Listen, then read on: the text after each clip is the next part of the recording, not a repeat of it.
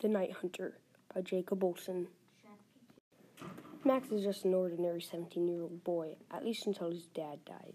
After his dad's assassination by a rogue Bloodtooth spy, Max joins the academy, hoping to fight with the Night Hunters on the desert front. A war starts, and Bloodtooth is hoping to win. Who comes out victorious? Chapter 1. Chosen. 17-year-old Max Robin is fighting at Esselfields, Kazakhstan, as a Night Hunter. A gun is shot. Level passed.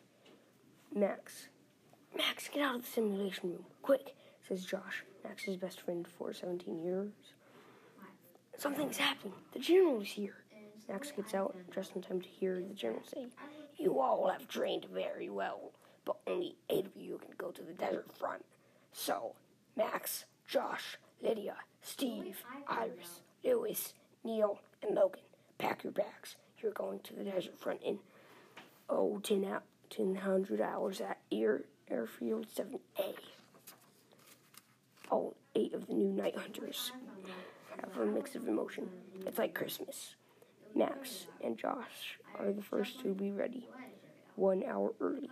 They stuff their faces with the healthiest thing, BLTs, chicken wings, and soda from the food court. "What are you doing here 30 minutes early, dweebs?" says Lewis, the main jerk of the academy, and Max and Josh's life. Logan walks over and snatches one of the soda cans out of Josh's hands and gulps it down at once and throws it behind him. "Lewis, how would you like to clean the toilets on the first week at the desert front?" says the general from behind, catching the soda can and crunching it into a ball. No, sir, says Lewis meekly. Lewis and his gang retreat to the far end of the food court, not wanting to get in trouble. Lewis, that coward, the general mutters under his breath, then walks away. By now, Iris and Steve have come down to eat before boarding the C977A that would take them to the Night Hunters desert front base. "Let's move it! Go, go, go, go!" shouts the captain, as the 8 new recruits run onto the plane that will take them to the desert front. Later, after 9 hours of iron travel, an announcement on the plane speaker comes on. "We are over the drop zone. Prepare for drop." Cra-chunk. The loading bay doors open slowly. Lewis pulls Steve towards the now fully open bay doors. "Let's see if the wimp can make the fall," he sneers. Logan and Neil are laughing as Steve is pushed off. "First one on the ground wins," shouts Josh. Max has already jumped and is diving to the ground. A string of bullets goes past Max's face and lands square in Steve's chest. Max looks the other way to see an unfamiliar jet get turned and chased away by 2 Night Hunter 5437Q jets. Chapter 2. A Plan. "Steve," says Josh, opening the recovery room's doors a crack. "Come on in. I could use the company," says Steve. A parade of guests with balloons, subway, and get-well cards come in, followed by a nursing bot who has fresh bandages for protecting the bandages already on the wound. "We came as soon as the doctor bot would allow," says Max. The general's still not done with fracturing Lewis and his goonies. He says happily. "Up," says the robotic voice of the nursing bot, who is applying the protecting bandages. "You'll be sleeping in the bunk soon again, right?" "In 24 hours, says the nursing bot, with the get-well gifts on the nightstand. The nursing bot forces Max, Josh, and Iris out of the room.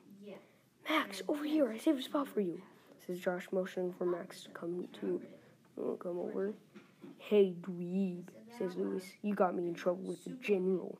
You couldn't even take out that Bloodtooth outpost without telling to the general about every single person there. Come sit at the tables when you've done that." Lewis picks up Josh and Max by the shirt collar and throws them to the ground. Lewis and his goonies take their spots. "That's it," shouts Max in the barracks. "I have a plan that will make Lewis look like an idiot." "Okay, what's the plan?" asks Iris. Max closes the curtains and starts to explain. "Unit Blue, do you copy?" asks a voice over the radio. "Loud and clear. Ready to roll out. Let's roll." 2 groups of tanks, armored vehicles, and soldiers are quickly traveling under the coat of night. Chapter 3. The Raid. Shka-boom! The heavy metal door hanger of the enemy's base is blown down by an explosive, alerting the Bloodtooth soldiers. "Attack!" yells Steve, already shooting from a gun-mounted ATV. Hundreds of soldiers stream past the threshold and into the Bloodtooth base. Max is running for cover with Josh and Iris.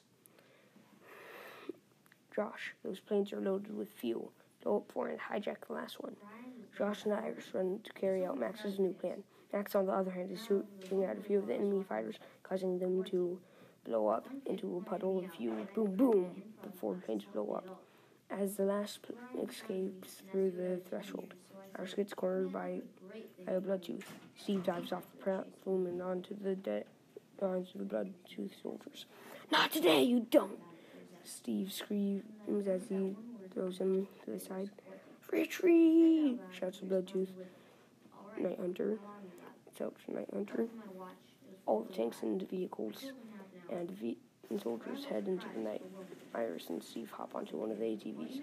As soon as the last vehicle escapes into the night, Iris, Josh, and Max watch as the plane landed above their enemy's base explodes, followed by an implosion.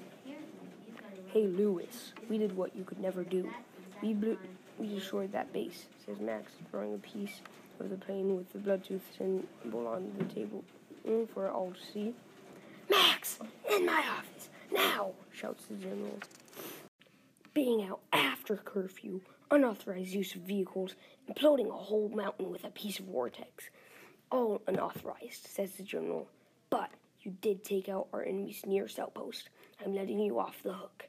This once." An unfamiliar person appears and says, "General, you should see this." The general faces towards Max and says, "Come on, Max," he says. "Last night, our brave super soldiers, the Night Hunters, led a surprising attack on the Bloodtooth." The screen goes static and switches back to the channel, but another person is at the desk. "We know you're watching. We've declared war now." Static. The whole base is in shock. The general comes out and starts shouting commands to defend the base. Commander selects Max, Lewis, and a young man, Neil, are chosen to join the mech force for battles. 2 years later, Max has felt this before. The wind rushing in his face when he fell from his dad's copter. The day that spy took his dad from him. Max blinks back at tears and painful memories. "Activate mech suit," says Marv. Boom, boom, boom. The mech team lands on the ground and is immediately taking fire from Ion 3 cannons. As Max rips one from the ground and throws it aside to another cannon, Neil shouts, "Max, look out!" Too late. Max gets blasted in the gut by an Ion 3 cannon. "Mech suit, 60%. says Marv. Boom, boom, boom, boom. "Bloodtooth Max!" shouts Lewis. Instantly, the enemy mechs start wrestling with the mech force. Then Max sees a huge battle carrier loom on the horizon, and a Bloodtooth mech retreating towards it. Max uses cloaking abilities and follows an unsuspecting enemy to the mothership. Now inside the mothership, Max listens to the enemy. "Or fly slow. Max Robin is in the battle. Should we kill him now before he learns of his superhuman power?" "No, I sense he is here, in the ship. Find him and bring him to me, alive." "Yes, sir." Max tries to sneak away, but a giant mech hand grabs him. "Where do you think you're going?" says Fly Slow. "I've waited 17 years for this, to kill the last of the legendaries. Now I will kill you. My quest will be complete." Max throws in a quick lie.